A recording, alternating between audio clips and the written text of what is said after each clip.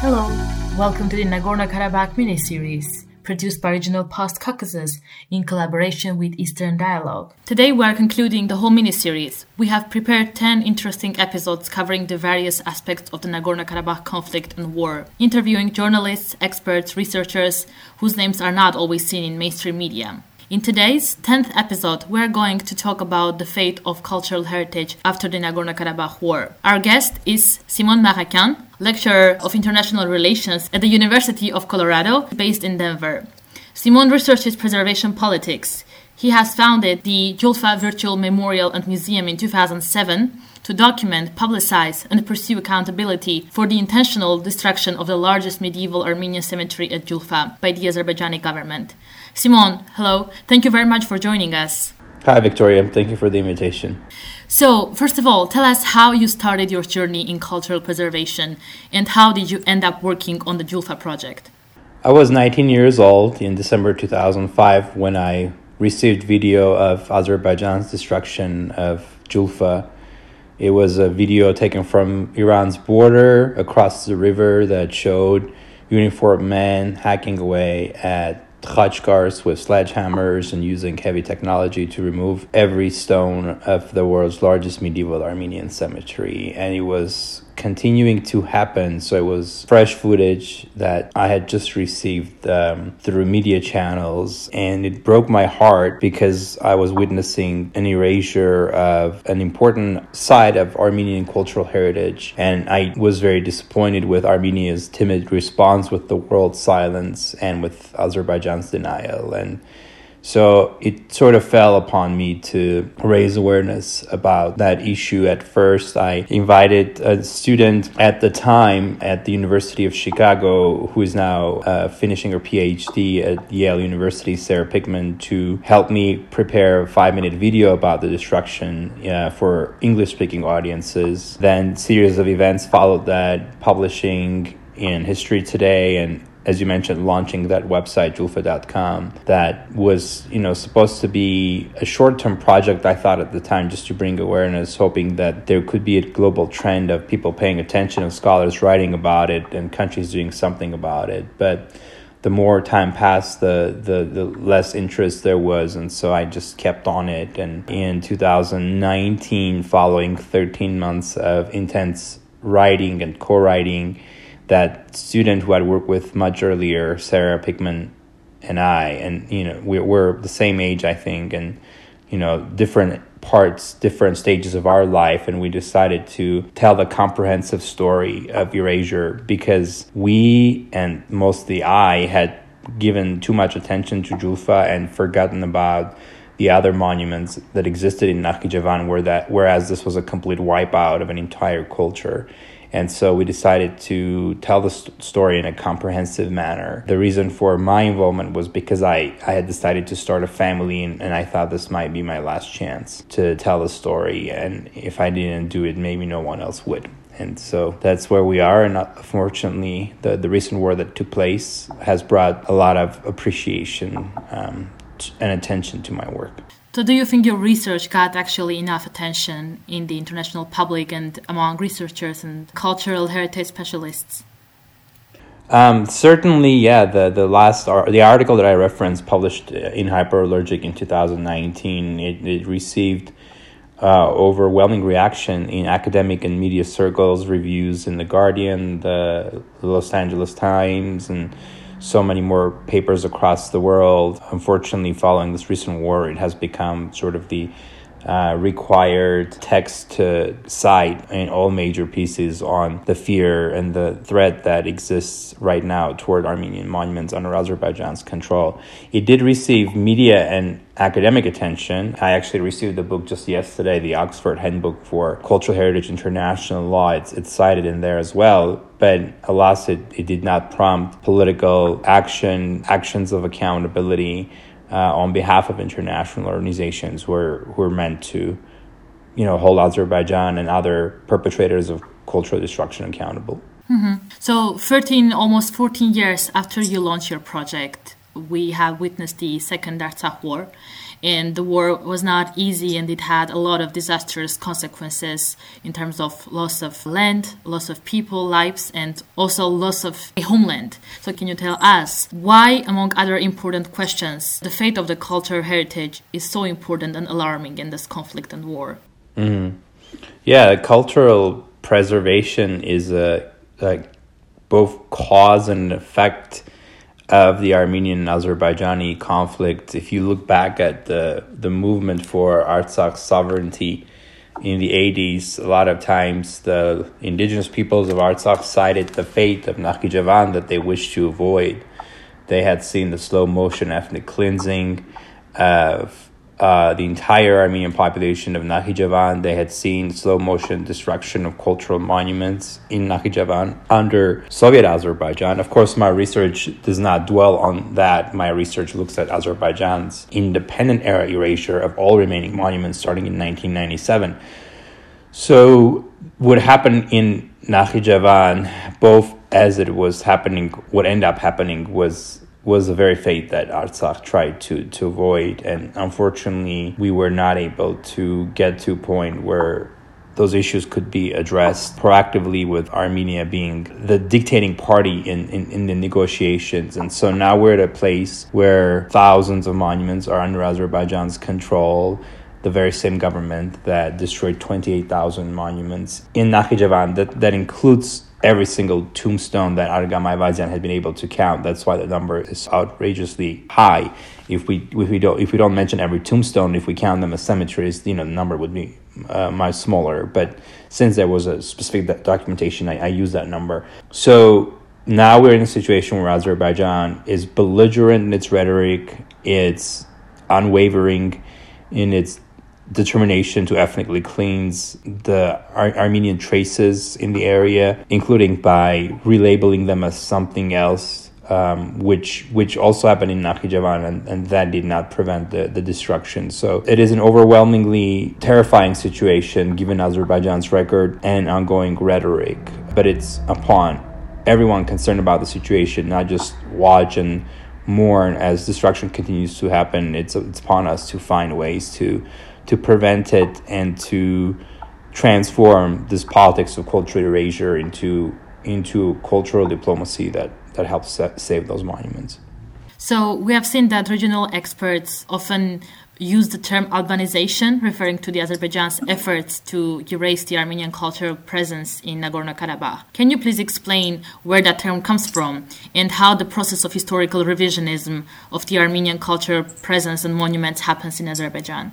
Yeah, that's an interesting term, Albanization. Of course, there is a modern country in the Balkans, Albania, also with old roots in that region, that confuses this discussion, but it has nothing to do with the Caucasus. In the Antiquity era, there was a small ethnic tribal confederation called Arvank or Alvania, that in some Latin sources has been transliterated as Albania. In the 1950s, as there was de-Stalinization in the Soviet Union, where nationalities were allowed to be more open about their culture, you had three countries in the South Caucasus, Georgia, Armenia, and Azerbaijan, two of which have very proud and long history in the region, aka Georgia and Armenia.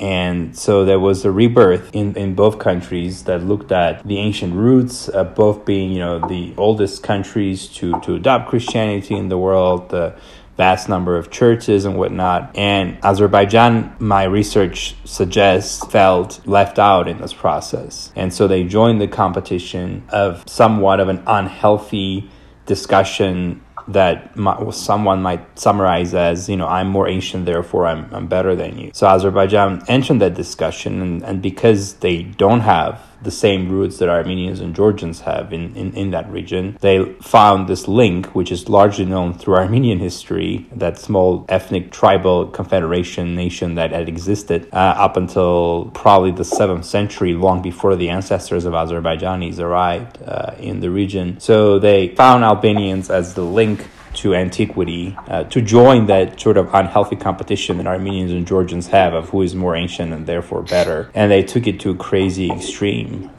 They claimed direct links to the Caucasian Albanians, even though Caucasian Albanians basically assimilated with Armenians and Georgians before Azerbaijani's ancestors arrived, like the Karakoyunlu tribal confederations in 14th and 15th centuries. And of course there were, maybe some Caucasian Albanians who had not completely assimilated to Armenians and Georgians, where they were forced to Islamize and therefore become Azerbaijanis. So there's probably some shared DNA. But in terms of claiming the history of Caucasian Albanians as their own was a political act on behalf of Azerbaijanis to compete with Armenian and Georgian antiquity. But it was taken to a crazy extreme where not only the limited heritage that was created by Caucasian Albanians in the areas where Azerbaijanis reside today, Azerbaijanis ended up basically proclaiming every Armenian and Georgian church from the early medieval era on its territory as Caucasian Albanian, aka Azerbaijani, and tried to delegitimize Armenian and Georgian history in the region. The same thing happened in Nakhichevan. All the Armenian monuments there were declared Albanian, therefore Azerbaijani. But let's be clear, this was not a preservation tactic. This was not just a scholarly disagreement. This was a political act that was done in bad faith. Had it been done in good faith, had they really believed in those lies, they might have preserved the monument. It showed in the 1997 to the 2006 destruction that it was just BS propaganda that even their chief propagandists didn't believe in. Albanians never reached Nakhichevan. In terms of Artsakh or Qarabağ, in a short period of history when Iranians or Persians were ruling the Caucasus, this was before the Arab invasion and then later Mongol Turkic invasions, Persia divided the Caucasus into certain provincial areas. The Caucasian Albania that was very far away from Qarabağ until then was given an administrative boundary that was expanded to include Artsakh and Utik, the Armenian regions, for a very brief period of time. So there was a very brief period of time in history where Qarabağ or Artsakh was part of an administrative area called Albania. And that's what Azerbaijan uses to so-called Albanize the vast Armenian heritage of Qarabağ and say that those are not Armenian monuments, they're Azerbaijani or Alban monuments. But again, that's not being done in good faith. That's not being done to worship at those churches or worship those churches or respect those churches. It's done to discredit Armenian existence, to deny Armenian existence, both historically and presently and in the future. And it's a form of cultural erasure, not a tactic for preservation. And the same thing has been done with the Georgian David Gareja monastery on the territory of Azerbaijan, that Azerbaijan claims it to be Caucasian Albanian, not because they consider it sacred, not because they want to preserve it, but because they want to claim it as territory of Azerbaijan. And they use cultural monuments to justify this belligerence of, claiming as much territory as they can by changing the history of cultural monuments. Mm-hmm. So after the war, the Ombudsman of Artsakh has prepared an ad hoc report mentioning that around 1,500 overwhelmingly Armenian historical and cultural prominent monuments have been fallen under the Azerbaijani control. So what kind of monuments are we talking about? Are those only churches or just khachkars, or there's more to that? And which historic period they are mostly representing? That's a good question, and I will answer it as a generalist because, as you mentioned in the beginning, I'm a political scientist. I look at cultural preservation, cultural destruction through the lens of politics and political science. And so I'm not a historian. However, as a generalist, I know some facts about what heritage has been passed over to Azerbaijan. We are mostly heard of the prominent cathedrals like Dadivang or Tsitsernavang or Gatichavang and others that are now under Azerbaijan's control. I would say that Gatichavang isn't just under Azerbaijan's control, it's under their occupation because it's in the Hadrut region that Azerbaijan has no legal claims to because it was part of the autonomous Soviet boundaries of Nagorno-Karabakh. So we have prominent cathedrals that are probably in the minority, and for the short term, there is not much risk to those monuments. Some have pretty interesting history, like Tsitsernavang which is closer to the borders of modern Armenia today. It has a very unique architecture to the point where some have suggested that perhaps it was originally built as a pagan temple and was rebuilt into a cathedral, not built over a pagan temple, but an actual pagan temple rebuilt into a cathedral, which would make it a very unique monument. So that's probably one of the oldest churches that we've ever had in historical Armenia. And Darivank, as we have been hearing in the news, is under Russian peacekeepers' protection, but it has a lot of Armenian pilgrims who've been trying to visit, and in recent days and weeks, Azerbaijan seems to be trying to even stop the visitation by pilgrims. That cathedral is from the 9th to 12th centuries when it was completed. So those are the top monuments. There is a list of other lesser-known churches that are not as architecturally, visually appealing. They are smaller basilicas. They don't have the beautiful Armenian domes that we see on cathedrals like Darivank or Gtichavank. And some of those monuments, though, have extremely important history behind them, like Katarovank, which is now under Azerbaijani occupation. It's not only under Azerbaijani occupation, it's in violation of the ceasefire agreement or announcement that Armenia and Azerbaijan signed on November the 10th, because it was under Armenian control when the war stopped. That small church, it's been renovated. It may not look visually as impressive, but it has amazing history.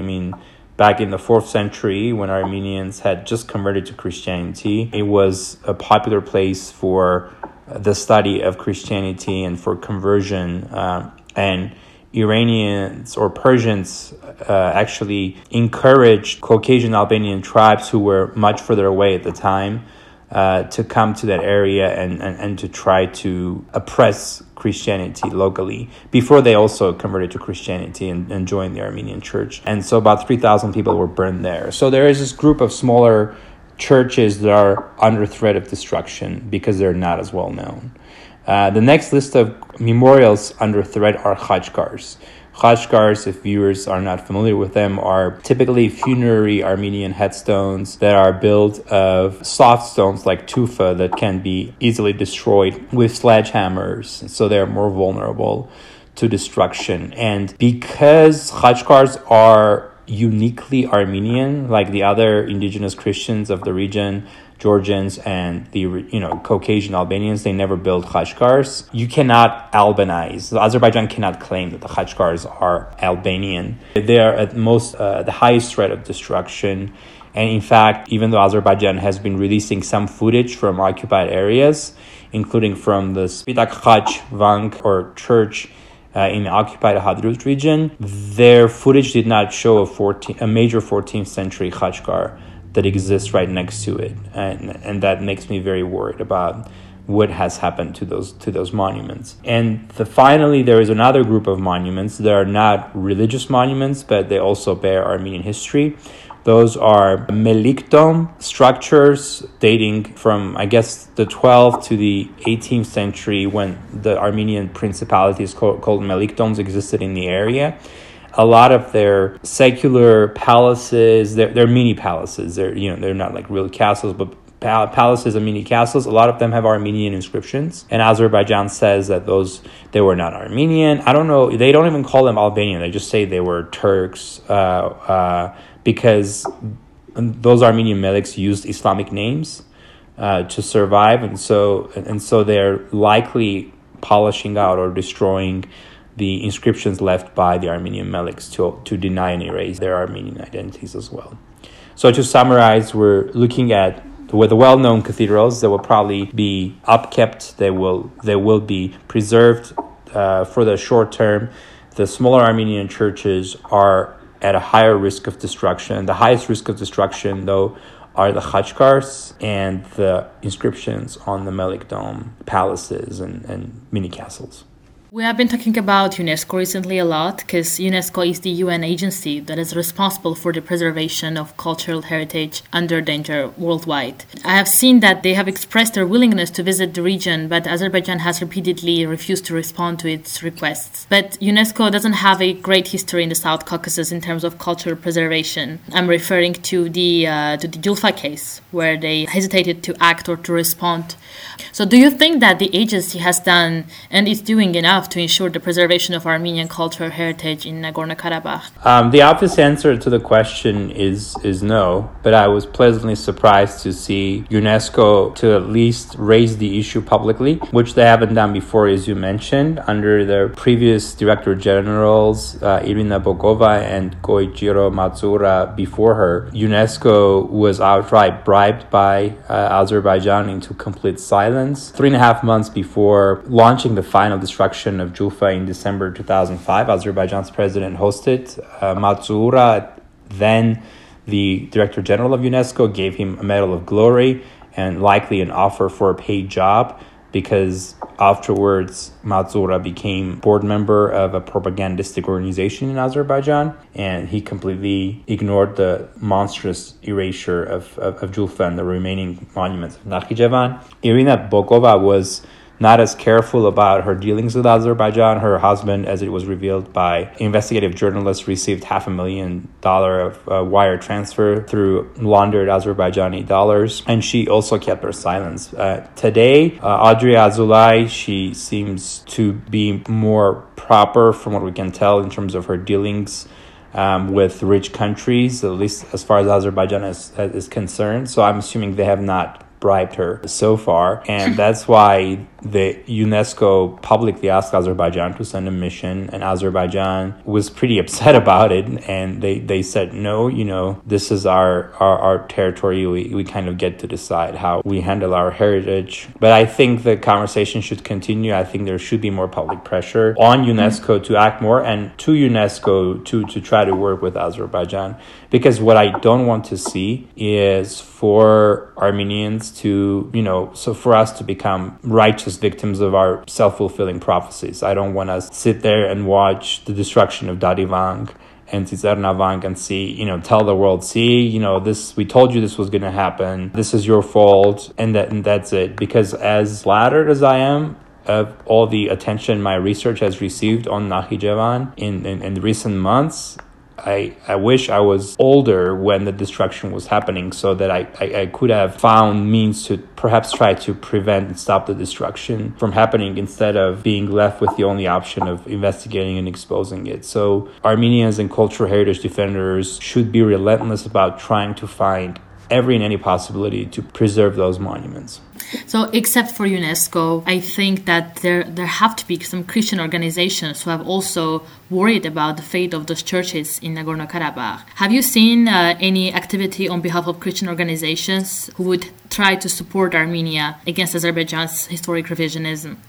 I have seen some advocacy organizations. There is one that uses the website persecution.org who has looked into this. I hope there will be more global involvement in this, and I hope Christianity will not be the angle through which the preservation will be looked at, because it's not about one religion against another. It's about vulnerable culture that's facing extinction. And to be very frank, there is no Christian solidarity, and maybe there shouldn't be. And in recent years, especially, Christianity has been hijacked oftentimes by white supremacy, especially in U.S. circles. So sometimes that can be a counterproductive way of engaging organizations through the lens of Christianity alone. It should be the task of everyone, regardless of religion, to care for cultural preservation.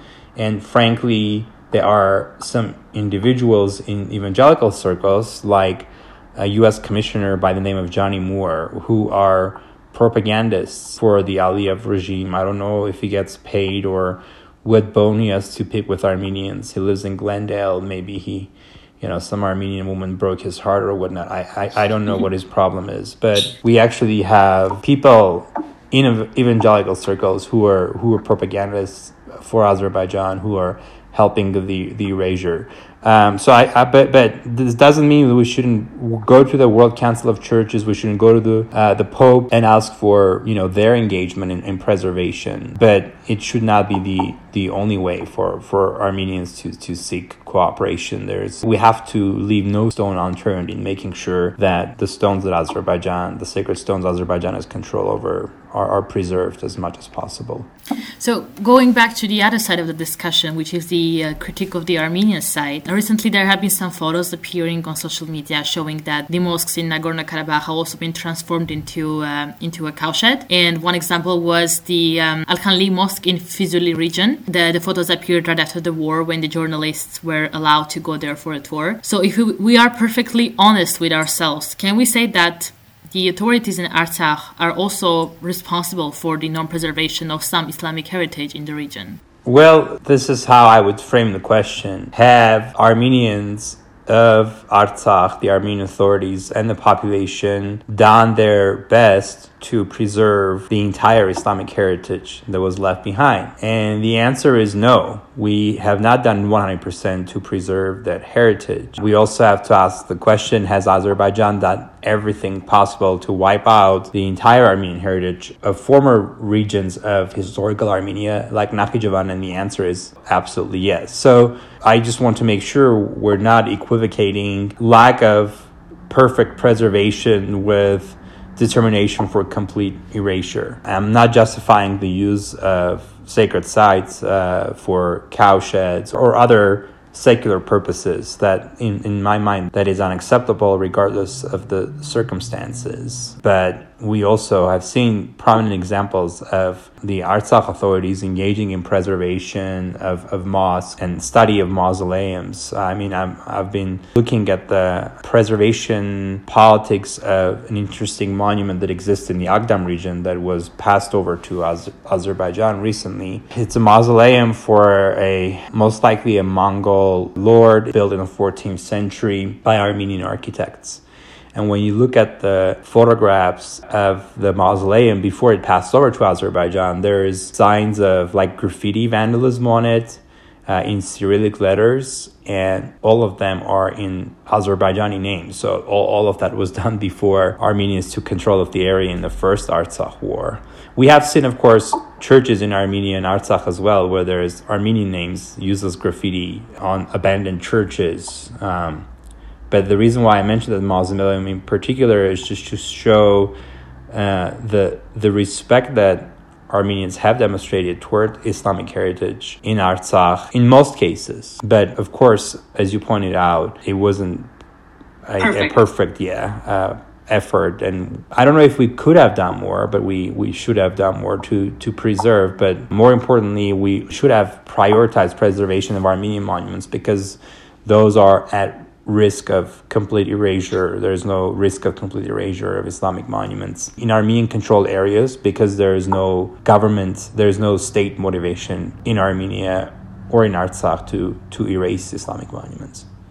You have talked recently during your interviews about a cooperation or cultural diplomacy. So what is your proposed path to peace and to prevent the further demolition of the cultural history in the region? What should be done on behalf of Armenia and on behalf of Azerbaijan, and also international community, to stop this, and also to hold Azerbaijan accountable right now to make sure that this history doesn't repeat itself?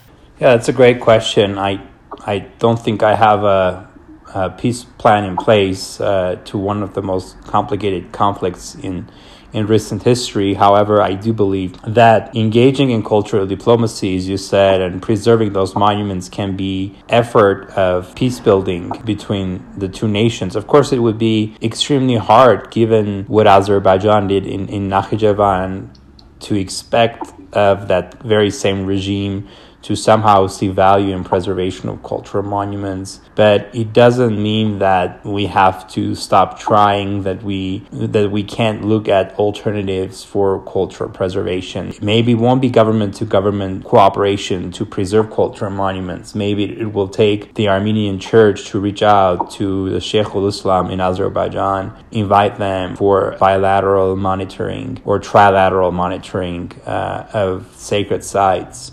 under Armenian and under Azerbaijani control. I referenced earlier, Azerbaijan's 1950s competition with Armenians for antiquity, with Armenians and Georgians. And obviously, Azerbaijanis don't have, the cultural and historical lengthy record to have a chance at competing. However, this doesn't mean that Armenians get to deny Azerbaijanis the right to consider the Islamic monuments that are under Armenian control as sacred sites to the Azerbaijani faithful. And so I think it's upon Armenians to recognize that Azerbaijanis consider Islamic monuments on the territory of Armenia and on the territory of Artsakh, regardless of who and when built those monuments, sacred to them. And even though Armenia has preserved most of those monuments, right, we have denied Azerbaijans their right to consider those cultural monuments where Azerbaijanis used to worship when they lived in Armenia as sacred, and that might be one way of engaging in cultural diplomacy. Of course, again, what's at threat is the ancient Armenian heritage of the region. Instead of kind of engaging in dialogue or in rhetoric that belittles Azerbaijan's historical roots, that denies them any cultural presence in the region, I think we need to be more generous in respecting what Azerbaijanis consider sacred. In that process, to make sure we earn similar respect for our right to preserve and protect our sacred sites. And not as much maybe, talk about the history of the monuments as we're discussing with Azerbaijanis or preservation. They shouldn't be asking us, did Caucasian Albanians or did Armenians build or rebuild Amaras? The question should be, who is it sacred to? It's one of the most sacred sites to Armenians in the world. And similarly, we shouldn't tell Azerbaijanis, well, the mosque in Yerevan is Persian, it's made in Persian style, and it was part of the Persian Iranian Empire when it was built.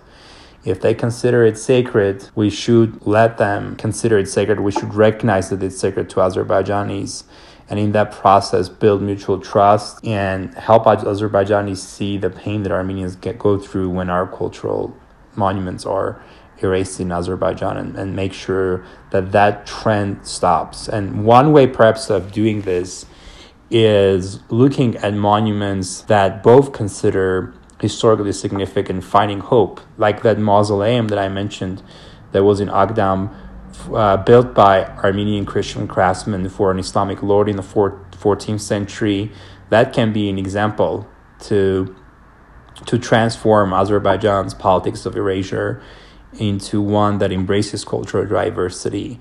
But we have to be engaged in that process on different means, academically, faith-based leaders, and eventually citizen diplomacy, which is really hard to do right now. Armenians are traumatized. We endured so much loss, and we are back in that vulnerable mindset of just having gone out of a genocidal onslaught. But we have to be very practical about what it's going to take to preserve our sacred sites and make sure that what happened in Nakhichevan does not happen again in the region. It's obviously a very sensitive topic, and we hope that it will not be lost in the middle of political negotiations or lack of negotiations in the future. Thank you very much, Simon, for talking about this important topic. We'll make sure to keep an eye on the developments and report further what's going to be the fate of Armenian culture heritage in Azerbaijan. Thank you, Victoria. I appreciate you bringing attention to the cause of cultural preservation.